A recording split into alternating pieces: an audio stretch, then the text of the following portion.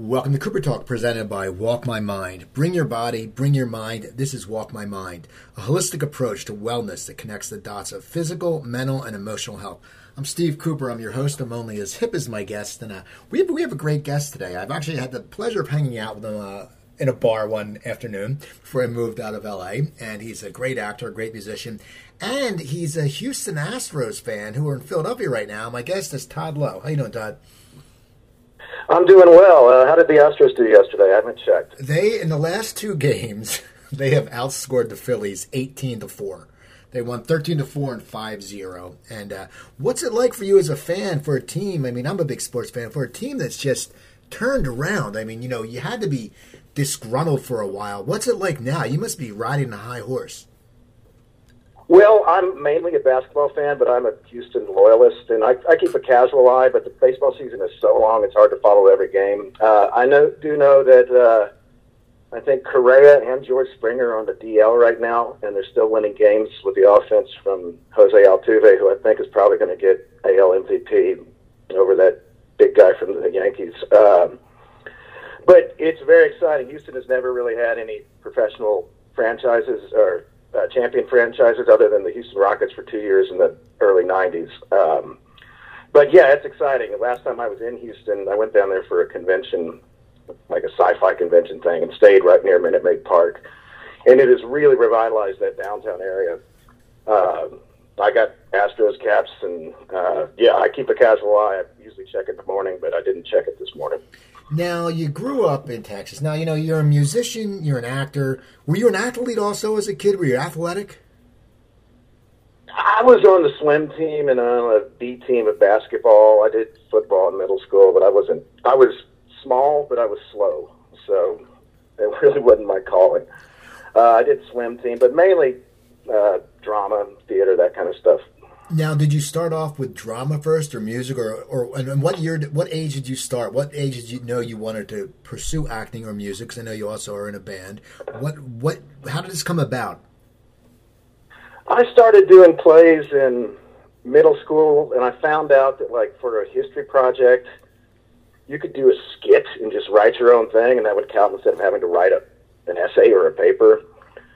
So I did like skits for history class. Anytime there's a project in school, I would get some friends together who wanted to perform and make we called them skits at the time. And then in high school, I mean, like a lot of people, I did it to be social, meet girls. I got into drama and got cast in the high school plays. And then I went to the University of Texas at Austin, and I went as an engineering major. And I got a D in calculus my first semester. And I lied to my parents, had the report cards shifted over to my dorm room, and switched to the theater department so I could take the good acting classes, the acting classes for majors. And so I did that, and I got a scholarship, and finally revealed to my folks that, no, I switched my major. I ain't going to be an engineer. What did you love about acting so much when you were younger? What really drew you to it? Like, was it just something once you got on stage, you said, "This is where I need to be"? Well,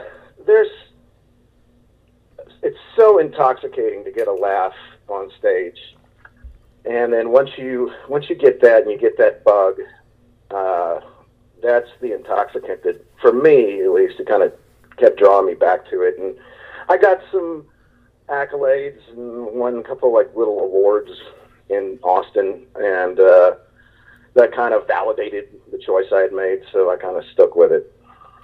Now, you graduate in what year? I should have graduated in 94, but since I shifted my major, I graduated in 95. So now you graduate in 95. Now, what are your plans after graduation? I started a little postgraduate theater company with a bunch of friends doing what we thought at the time was experimental kind of stuff. I worked at a comedy club in Austin called Esther's Follies. I had a children's theater. I would do like Grimm's Brother fairy tales. I worked a lot in museum education. That's what I did for a JOB, and was able to put on plays for kids. And then my girlfriend at the time got accepted into grad school at USC out here in Los Angeles, and I had gotten a couple little credits in Texas. I'd done Walker, Texas Ranger a couple times when that was being cast out of Dallas. They'd cast locally. So I had that, and I qualified for a SAG card. So I just took a leap of faith, moved out here with my girl at the time. We didn't last long. She got rid of me pretty quick.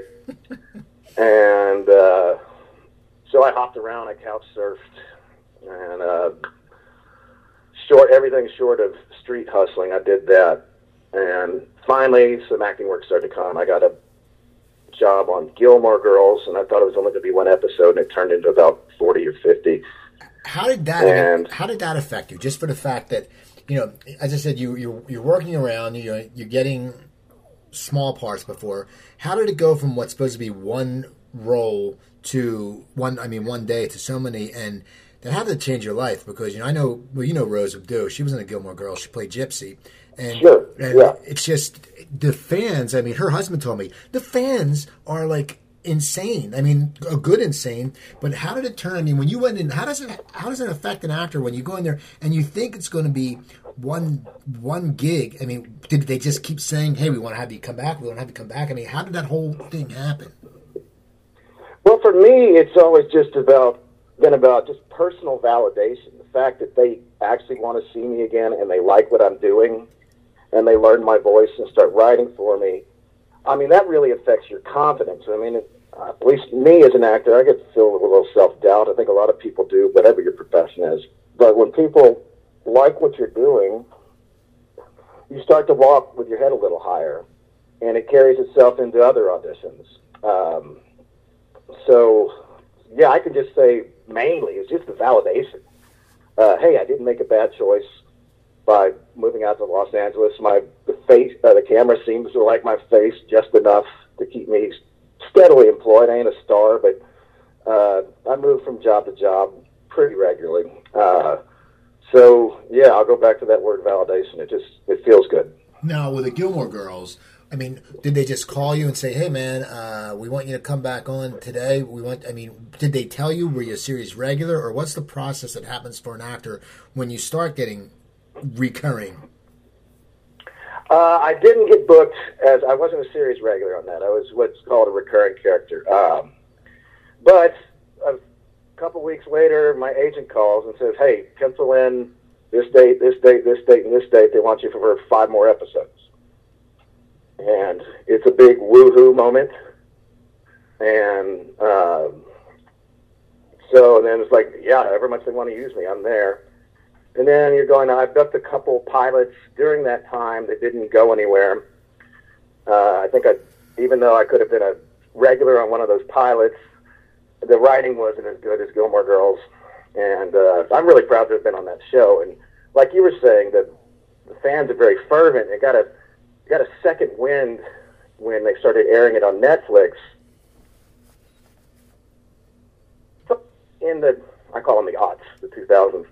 I thought it was very specific to that period because it's got a lot of pop culture references. They were talking about Sonic Youth and the Shins and bands like that. But a whole new generation of young people discovered it once it got on Netflix. And they know it just as much as their mothers. And I think there's that bonding with the mother-daughter dynamic in the show. And it's really had a lasting effect. I still get residual checks from it. We did a reboot of it for Netflix. I go to conventions for it. So I don't know how you led the question off. I hope I answered it. But no, you're right. But now also when the show came out, you probably started getting recognized too, which that must be something different. I mean, we're not used to that. People aren't used to walking around. After the Gilmore Girls, the people start saying, hey, there he is. Or, I mean, how did that change for you? Well, I mean, the only time I have to put on a cap and sunglasses is when I go to Six Flags or something. Sometimes people see you out and it's like, don't I know you from somewhere? And it never got to a point to where it was above flattery. It was always flattering just to get recognized, say, why, yes, that is me. I'll take a picture or sign something if you need it. Now, as you're on that show, when you start going to more auditions, do you have more of a swagger going? Because, not a swagger, but you know that people are going to recognize you. And, I know the girls from the Gilmore Girls, the couple went on to do Bunheads and stuff like that. When you started going to auditions, did you feel like your stock changed a little bit? A little bit, and it's nice to know that you have work, even if you don't book this next audition. It's like I still got something to go back to. So that certainly, it removes the desperation. It's like, I got to go in here. I got to pay my bills. So yeah, it's nice to know that you have work to go to. I found that my best auditions is when I like have to work tomorrow, or I'm coming from something. Like I'm talking to you, Coop, today. I have an audition, kind of a big one at Paramount this afternoon. And me talking about myself is going to give me a little bit more confidence. I'm kind of an anxious person to begin with, but it's going to help stay that anxiety for a little bit because I can walk in with a little bit of a swagger. Now, can you talk about what the audition's for? I can't say that, but okay. I'm very excited about it. Now, but I will transition because I said swagger, and I was just on TV last night on this show Shooter on the USA Network, and the main character's name is Bob Lee Swagger, so I'm proud of that segue. If you want to carry it into the next question. That's a great segue. What I was going to say was, my girlfriend watches Shooter, and I was going to watch it last night, but she just started a new job, so she fell asleep, so we haven't recorded. But because I know she'll sit there, like last week we watched it, I said, hey, that's the guy I know. And, how is, that role, the scene you were running around last week in the opening season, how do you have to get in shape for that? I mean, how many takes does that take when you're sitting there and you guys had that big shootout in the banquet? I mean, what is that like when you're an actor in that kind of setup? Is it easy to act? I mean, how do you react to that? And are you worried that if you screw something up, they're going to have to reshoot the whole thing? It's new ground for me, man. I've never done much action, and yeah, I mean, I'm from Texas. I'm familiar with firearms. That part doesn't bother me, but having to actually act like we're going to get shot when we're not, you do have to summon anything. I'm best at like giving a quippy one-liner, or maybe I can get real emotional in this scene. They hired me. They said Ryan Phillippe's character. Joe Bob is very serious. We need somebody to bring a little levity, and you can ad-lib all you want. There's not much. The show is so action-driven. There's not much time for a bunch of dialogue. Like Gilmore Girls, they were 100-page scripts for 44 minutes because it's just rapid-fire dialogue, and that's kind of my strength. Running around and ducking and jumping under tables is new to me. But it's a lot of takes, a lot of different angles. Fortunately, most of that show is handheld. So they don't have to set up dolly tracks or cranes or anything for that. It's all handheld, so they move pretty quick, and they have 2 or 3 cameras at all time covering angles. But it takes, like, that whole intro to last week's show, I mean, that's a good day and a half of filming to get about 45, 50 seconds. Yeah, I mean, it was very impactful, but yeah, I'm thinking, man, they got to, because I always think when something explodes or something, if you screw it up, you got to go back and do it again. And it's just not like you can sit there and go, hey, let's just set up this ballroom. You got to put the tables back and stuff like that. I mean, it must be a lot of trailer time for you guys. Yeah, and there's a big safety meeting before the big gag. They call them gags when it's any kind of stunt. So the whole crew gathers, and the fight coordinator and everybody says, this is what's going to happen. This thing is going to explode. This guy's going to be squibbed. He's going to have gunshots in him. And let's try to do this once so we don't have to set the whole thing up, which is going to take another hour and a half. Let's try to get it on the first one. And most of the time you do, but sometimes something goes wrong with either a performance or a technical issue, and you do, well, back to the trailer. Yeah. Now, looking back at your career, I mean, you go from the Gilmores, then you end up on True Blood. Was that a long audition process? Because you're in 2 back-to-back shows that have a huge following. What was the process of you auditioning for True Blood? And once again, was that something that would end up being in like 65 episodes? Well, I had illegally obtained what they have a service called Breakdown Express, which is supposed to go to agents and managers, and I'm not the only one who does it, so if I'm blowing a whistle, then all Hollywood's going down. But they have a service that says, these are the roles we're casting today or tomorrow, and it's for the agents, and I saw that, and I saw that it was Alan Ball, and I was a huge 6 Feet Under fan, and it's set in the South, and I called my agent and said, get me in on something on this. And they had already shot the pilot, and then they were casting for my character, Terry Belfleur, short order cook. And I got it, and then I went and I Googled the character name, first of all, and I saw that he's in a buttload, of the Sookie Stackhouse novels. And I said, well, damn, okay, let's do a good job with this. And I went in, and I think I just read once. I read for Alan and the casting directors, and then later that day I got a call and said, they want you. And once again, that was supposed to be just a recurring role, and in the second season they made me a series regular, and it kind of changed my life. Now, how did it change your life, and the fact that you knew you were going to get this work, and did you know how long it was going to be on? Because that's what happens sometimes. Like HBO has come through and canceled, like they canceled Bored to Death a few years ago, which had Galifianakis, Jason Schwartzman, and Ted Danson. Great show. And then they canceled Vinyl. I can see why they may have canceled Vinyl, because I think there's too many storylines going on in Vinyl. I didn't think they needed the whole murder scene. But did you have a true? Did they know how many? The order would be for True Blood, or did you think because it's Alan Ball and it's going to be, they're going to let it go for a while?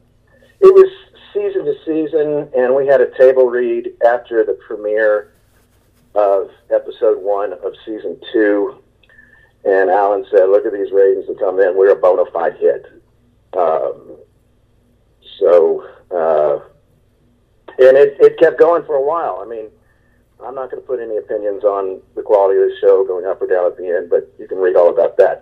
But for the first 5 or 6 seasons, we were kind of in the cultural zeitgeist. It coincided with Twilight. I don't know why vampires got so popular in the late 2000s, but they did. And, I mean, it was a quality show. There was a lot of skin. There was a lot of violence. There was humor. There was drama. It had everything, and it really kind of captured that moment. Going back to what you asked me earlier, how did it change my life? Well, certainly having my name at the top of the credits at the beginning of a hit show was very nice. Financially, it was very nice. And just the cachet it gave me afterwards for being on a show. It's like, well, he may not have been good in this role, but he was great in that role. Or I thought I was pretty good in that role. And, it opened the door to conventions, because it was kind of science fiction, or not science fiction, but horror-based. So there's other avenues for income streams. And so, I can humbly say that it did very much change my life. Now, you must have gotten a whole different type of fan, because, you're right, vampires became huge. Vampires are everywhere. And, I like vampires. I'm not a huge vampire fan, but a lot of these vampire fans are, no offense to vampire fans out there, but you're what they think. They're overly vampire fans. They're, walking around like, hey, it's nothing bad. It's what they do. But did you have any really weird fan experiences? Because I can imagine you must have, just because there's got to be some people that just, were all over the board and just going, oh my God, Well, dude, I play in a country bar band, and we're okay. We're pretty good, but it's not my main focus. But just playing at small little clubs around town and people showing up with plastic fangs, that kind of weirdness. And then, well, yes, I'm not a vampire, but you can bite my neck for the selfie or whatever. There were those kind of fans. Now, why do you think the convention scene has blown up so big? Because it's amazing that, now, I see so many people that are doing, I know so many people who do conventions, and now they show up everywhere. What do you think it is? Just people want to, because of social media, people seem more in touch? Or why do you think the conventions have become so big? And what has your experiences been on the convention circuit? I don't feel that it's the purest, cleanest work for one's soul. We're there, yes, to interact with the fans, but we're also getting airfare in a nice hotel room and a chunk of change.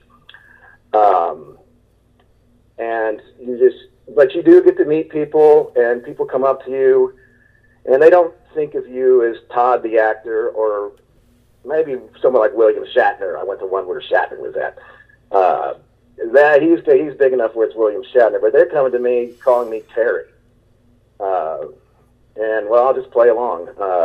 Yes, I'll take your picture. They give you it's dirty, Steve, because you say, I can't take a selfie for free. That's why I'm here. I got to make this certain quota for the convention to know that inviting me is worth the while. So they give you a handler who's the bad guy.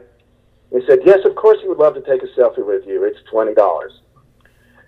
And so it just feels a little, and then I'll be at the bar afterwards and there'll be fans. And then it's like, well, of course you can get a picture. And like, that's where you can usually find me. Right. Or back in the days when I was drinking, I'm kind of off the sauce right now, but you could find me at the restaurant or out in the alley having a cigarette or something. And that's where you can get true interaction with me, it should you care to. It is funny about those conventions because I went to one, my buddy had tickets, and I ran into Cato Kalin, and I know Cato. And if I see Cato, I see him in Burbank all the time when I live there, you get a picture with him. And I'm just laughing going, like you're saying, hey, just see the guy at a bar, you're getting a selfie for free. You know what I mean?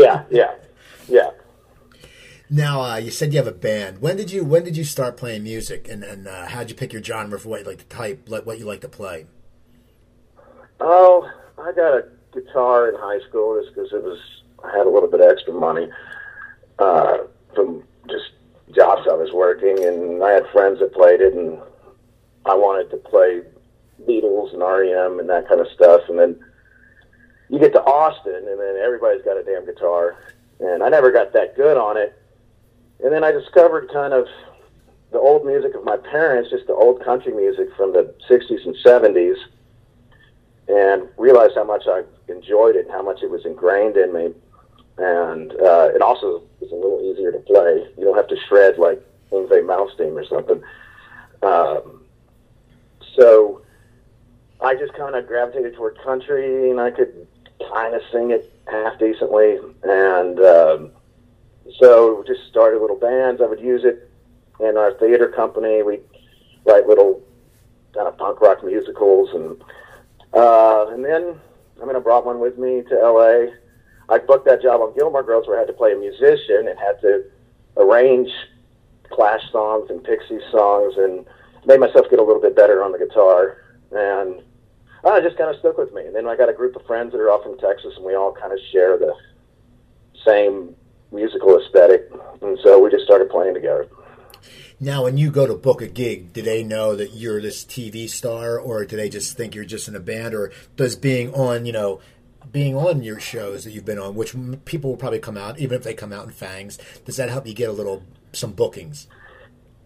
I try not to do that. I actually try to avoid that because, let's be honest, I don't really want to go see Kevin Bacon's band. I love his movies, and I'm sure his band is awesome, but it's not going to get me through the door. I'll go to the one next door where some no-names are playing, and there'll be more room to move around, you know. So I specifically have not. But, like I said, I'm not the best. But I don't know, some actor has a band that's like, yeah, I like you in that one role, but I don't really want to hear you sing about how sad your life is, because it's not that sad. Right. Now, how did Shooter come about? How did that audition come about? Was that something that, once again, did you have to audition, or was it an offer? Because in your career, have you, after True Blood, have you gotten offers, or do you still have to audition? Like, you have to audition tomorrow, but it seems today, it seems a lot of people audition right now, but do you ever get the straight to offer? Shooter was an offer. It's the first thing that actually turned into something where they wanted me, and I actually had a meeting with the showrunner. And it's still like an audition, but there's not much text on that show, so auditioning you're not really going to get to shine. So I think he just was gauging me to find my essence, and he's a great guy. And this season, I wasn't know what to expect. Like I said, I wasn't used to these action things, and I watched the first two, and they're pretty damn good. It's not network television, but it's not premium cable. You still got to wait through commercials. But the action on that show is just fast, and it's unrelenting. And it's got, I think its lead-in is professional wrestling. So it's got a lot of that adrenaline kind of crowd. And it jumps right into action No, I'm happy to be working on it. It's been great. Yeah. Yes, it was an offer. How many episodes are you going to be on? I can't say. Okay, cool. Just yeah. I want to. I like to I like to know what's going on because I want to be hip so my girlfriend Yeah. thinks I'm cool. So you said you're a big Rockets fan. How are the Rockets looking this year? What do you think? What do you think is going on in the NBA? What do you think? I mean, living in LA, people are going crazy about Ball, but he played good in the rookie league. I mean, what do you think your team needs to do to elevate? Harden seems to disappear in the playoffs, just like Kershaw did with the Dodgers. What are you guys going to do to get you to the next level? Because Golden State's so damn good. Well, I do respect. I had the privilege of Daryl Morey, the GM of the Houston Rockets, the statistician. They call it Morey Ball. Actually reached out to me on social media and said, "Hey, big Gilmore Girls and True Blood fan, thanks for your Rocket post." And I had a direct message like, "Oh my God, Daryl, wow! Like, let me know if you need tickets to go see the Clippers. We'll be there in 2 days." And it's like, hell yes! So I went and got to see a game with him, and got to talk to him. And I was a little starstruck to pick his brain, but I certainly enjoyed that game. What I do respect that he's doing with signing Chris Paul, he's not throwing in the towel and saying we're going to wait out this Warriors dynasty. He's actually trying to compete. And I got to give him, they're chasing Carmelo Anthony, and I don't know how well he would fit the team, but I trust what Morey's doing. If they can somehow land Carmelo and keep their core players, at least it'll be an exciting team. It'll be an exciting season. They'll get a lot of press coverage. They already get a lot of attention from, I'll go on about the Houston Rockets. I'm sorry you asked me. But they got a lot of attention in China. They're the most popular team over there because of Yao Ming and the short time that they had Jeremy Lin. They drafted this 19-year-old, 7'1" kid, Zhao Qi. He's 7'1", weighs about 215, so needs to put on a few lbs. But no, I'm excited about that franchise. Like I said, in Houston, it's the only one we ever had that ever won a championship. So I've been a diehard fan for all my life. See, that's cool. I'm not a huge basketball fan, but right now, I mean, with the Sixers, the Sixers are so bad. It's so exciting right now because the city's really abuzz because they have all these young guys. They have 3 ex-number ones. They just got J.J. Redick. And everybody keeps getting injured. I know. Everyone, if you're Joel a Sixers... Embiid and...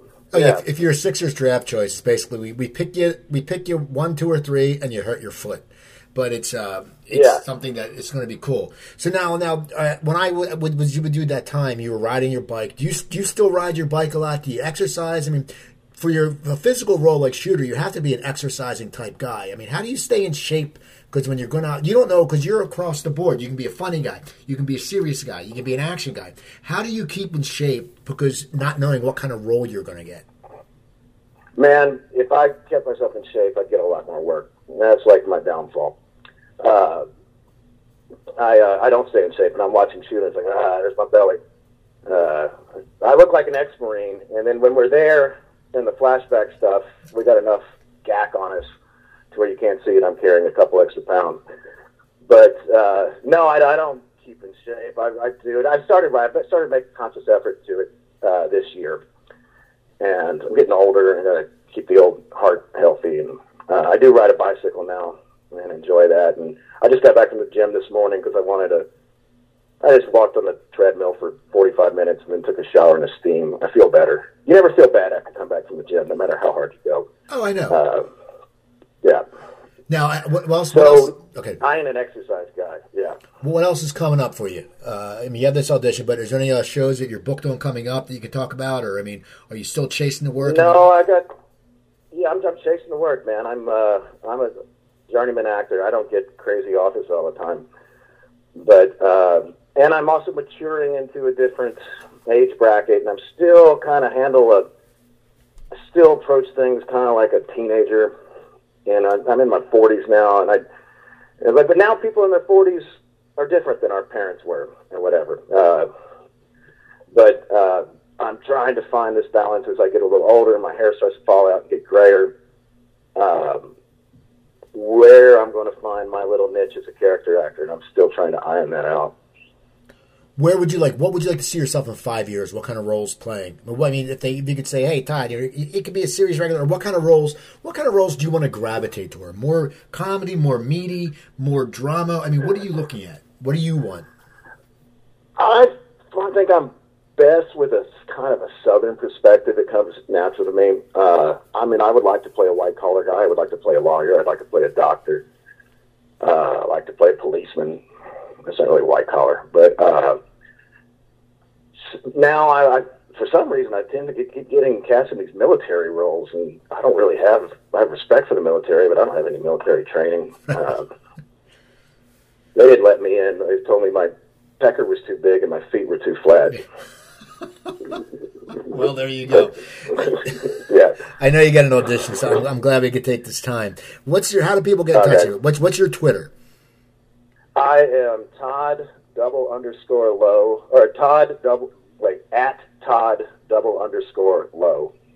And a Google search will probably bring it up. And you tweet a lot. You're pretty active on the Twitter? I'm getting better. No, I look at people. I only got like 400 tweets, and I've been doing it for 6 years. But when I think of something funny, usually it does all right. But I'm not weighing in on politics or doing that kind of stuff, or not even sports, really. But, if I think of some quirky little quip, I'll put it out there. Or I'll push the show, and I'll look on if I'm getting buzzed and say, hey, great job. And I'll say thanks. Right. Kind of stuff. Cool, man. Well, I want to thank you for coming on. People, follow him. Follow me at Cooper Talk. That's at Cooper Talk. You can listen to past episodes at coopertalk.net. I'm Steve Cooper for Walk My Mind. You guys have a great day.